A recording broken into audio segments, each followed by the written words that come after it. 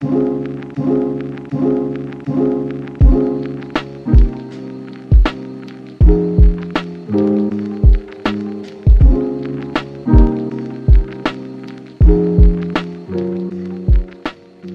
up, y'all, and welcome back to another episode of the Resilient Body Podcast. I'm your host, Dr. Arnika, the not-so-typical chiropractor, and today we're talking about my 5 go-to core movements for low back pain and stiffness. So today's episode is inspired by some questions I received, some responses that I've put out questions through my email, and DMs coming in asking me, what are your top 3 core exercises for this?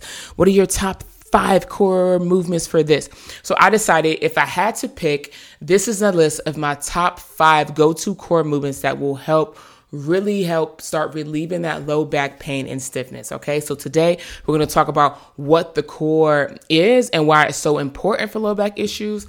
I'm going to give you those 5 movements and also do a little nerding out and explaining why this is super beneficial and how this will actually help you in everyday life. So let's get started. So what exactly is the core? So the core is made up of so much more than just those sexy 6-pack or 8-pack ab muscles, okay? At the top of the core, we have our diaphragm muscle. Every time we take a deep breath in, the diaphragm drops down and it actually contracts. At the bottom of our core, we have our pelvic floor muscles, all right?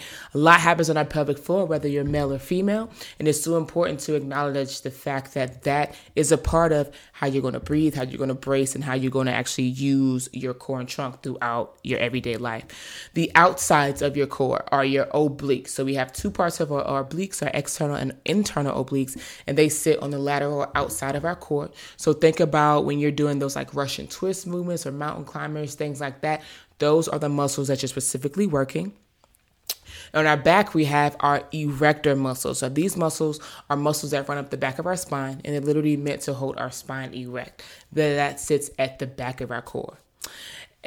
Deep to what we talked about, those sexy 6-pack muscles that are called our rectus abdominis. If we were to take that away deep to that, we have our deep core muscle known as our transverse abdominis, okay, or TVA. When you hear people talk about brace your core, this is the muscle that they're referring to. So getting involved and making sure we're using that deep core muscle when it comes to bracing and other things like that is really beneficial when it comes to your low back. You see that being able to brace, create pressure in this 360-degree breath that we've talked about before.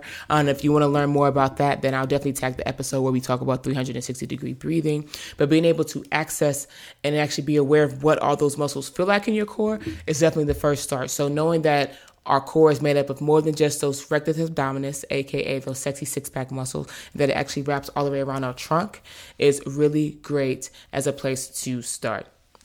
So why is our core so important for our low back? After explaining exactly what muscles make up our core, then you understand how such a close connection our core and low back has.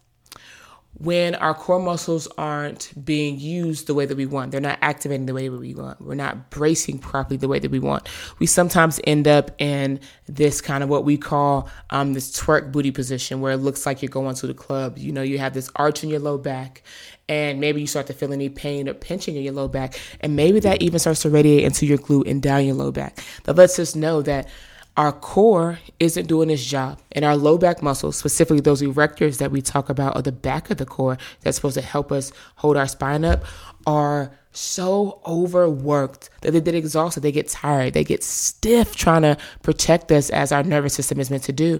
And that's when we start getting that stiffness in our low back, that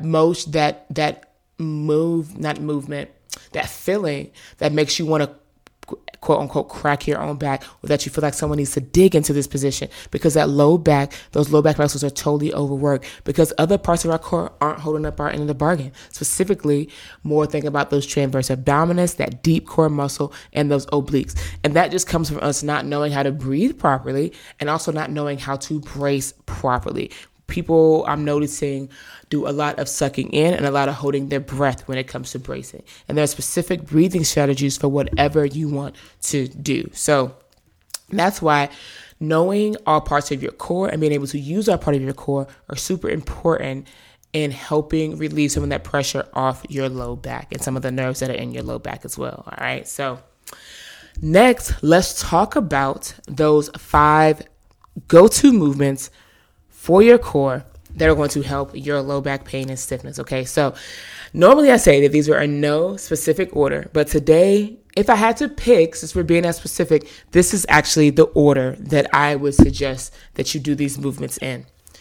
The first movement is, of course, diaphragmatic breathing, okay? So there's so many different ways that you can focus on training and restoring your breathing by doing diaphragmatic breathing. One of the main positions that I teach is being on your back with your feet on like a couch or a bench, one hand on your stomach, one hand on your chest, and making sure that you're feeling more motion in your stomach and that diaphragm dropping down in your stomach expanding than you do feeling in your chest. So doing some diaphragmatic breathing, that's really for you to start to, bring awareness to the areas of your core that, am I breathing and moving my low back muscles? Am I breathing and pushing out laterally or to the sides, affecting my obliques? Am I actually breathing and dropping my diaphragm down? Am I breathing so that my pelvic floor drops down too? Because with every breath, when we take a deep breath in, our diaphragm and our pelvic floor drops down as well because everything is connected. So doing diaphragmatic breathing is one of my go-to exercises, one of my go-to movements. I would suggest you can definitely do it on your back. You can do it sitting in your chair. You can, whatever is the lowest barrier of entry for you, whatever is a position that you're already in, let's go ahead and get some diaphragmatic breathing happening in that position. So number 1, diaphragmatic breathing. The next movement I would do is a curl up. Now, something I notice a lot with people who are experiencing low back pain, specifically, my moms who do a lot of bending over to pick something up off the floor, whether that's their kid, laundry, toys, whatever it may be. They are experiencing pain when they're bending over to pick something up, when they're doing any type of core exercises that involve them having to crunch or flex their spine. So think about sit-ups, some crunches, bicycle crunches. Different movements like that actually kind of flare up or cause some type of pain in their low back, maybe even down their glute and into their leg. So instead of doing those movements, what we do need to still focus on, creating stiffness and stability in our core. Let's specifically do the movement I like to call, that I got from Dr. McGill, is the curl up. In this position, you're laying on your back, one knee is bent, one leg is straight. And as always, I'll have these links in the podcast notes, episode notes.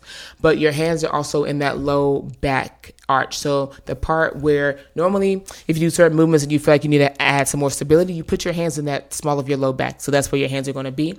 And you are going to lift up your head and just your shoulder blades off the table, all off the floor, without you actually crunching. So it's like you're going straight up in the air. This is really beneficial because it's helping you create stability in your spine. It's helping you practice your bracing. It's helping you make sure that you're actually activating certain core muscles, specifically that transverse abdominis.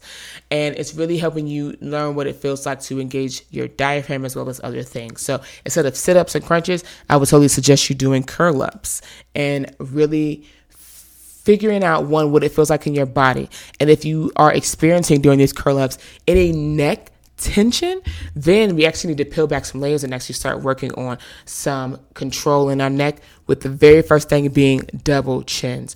Our neck musculature, according to our fascia and how our body works and everything's connected together, our neck fascia and our neck muscles is also connected to our diaphragm muscle, which is also connected to our pelvic floor muscle. So if we're experiencing tension in our neck, that means we're not properly using our diaphragm correctly and breathing properly. So any neck tension, take a step back and let's work on some neck stuff.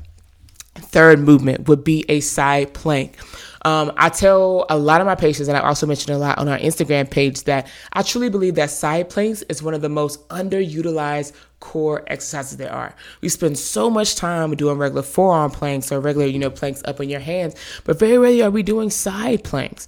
But doing side planks can not only help those obliques, so those muscles on the outside of our core that we talk about, it helps our back muscles, it helps our lat, it also helps our glutes. It's just a really good thing that we can get all these muscles, our lateral line, working together. So third thing I would have to say is doing side planks. And it doesn't have to be off our hands. We start where we are at. So starting on a side bridge off of your knees is perfectly great. As long as you're feeling it in your sides to where your obliques are, as long as we know you're feeling it in our core and we're in a straight line and it's not bothering our shoulder, then we are good to go. So start on a side plank from your knees. And honestly, those shits are tough. I remember giving it and prescribing it to a patient in their resilience movement programming, and I focus a lot on muscular endurance. So I don't care about how many reps, how many sets you're doing. I care about, okay, in this 60 seconds, can we get up in this position? Can we hold this for 5 seconds, come down and relax? And let's cycle through that for 60 seconds. So a goal of hers that I have for her is being able to hold a side plank for 10 seconds. She's someone that was really experiencing some low back pain, some sciatica pain that radiated from her glutes down her leg and even to her foot. So this is something that's really helping to get her core more involved to take off pressure off her low back. So that side plank is one of my favorite movements to prescribe. Next, I have Palloff press. If you've been following along for a while, you know I love me some Palloff press. Grab a band, attach it to the door, attach it to something, and work on, honestly, you not moving. Being able to hold this position while some type of external force, in this case, is that band trying to pull you in a certain position, is so good because our core, our spine is meant to withhold motion. It's meant to stop motion. All right. So having something else trying to pull you and you holding in that position is one of my favorite things to do. It actually is really hard. I had a lot of patients doing it in the office, and after they were done, after holding it for about 20, 30 seconds, they were like, whew, I feel like I did a core workout without doing crunches. And that's exactly how you should feel. Being able to brace and stabilize your spine is really good, and that Palloff press can really help you get to that. So adding in a Palloff press, I'll definitely attach the video. There's so many different versions of it, but starting on your back is really good, and then progressing to like maybe on your knees or a half kneeling position. Fourth movement is our Palloff press. Last movement is chop and lifts. So you may have seen these before. You may have heard, I've seen these in your training before, maybe involving grabbing a dumbbell and taking it from the floor up in a diagonal towards your opposite shoulder, or maybe a plate. But here specifically, starting low, we start with resistance bands and then working our way up to that. But chop and lifts really help with those oblique muscles.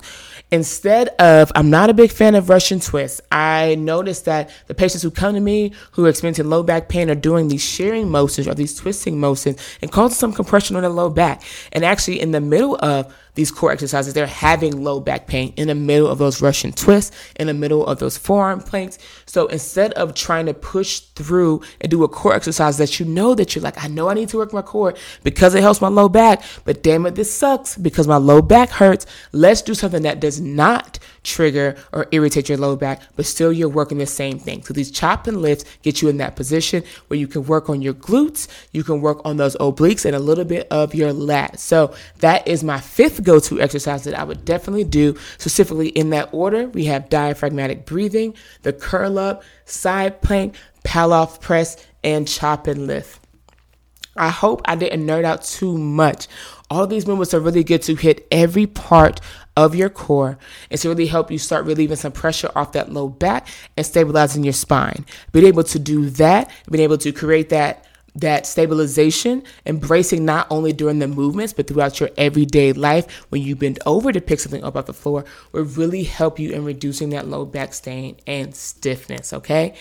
Real quick, I have a free 3-part video training series that is going on starting Friday, September 23rd, okay? If you want to join us, I'll make sure I put the link in the episode notes. It will be 3 videos.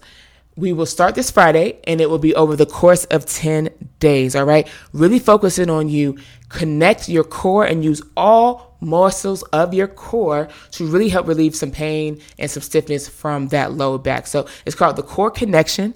I will link the link in the bio so you can join us. We'll be starting on Friday with the first recorded training video, and then after that, I'll actually be doing 2 live training videos so that you can get some teaching from me and education from me right there. And I can also answer any questions you may have in real time, specifically about your core, your low back pain and stiffness and all the things. Okay, so I'll add that link down there. I hope to see you there.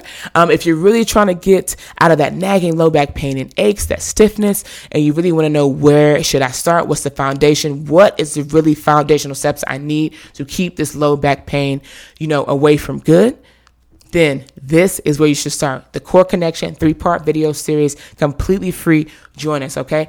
As always, my goal is to help you move better, feel better, and be resilient. I'll holler at you out the next episode.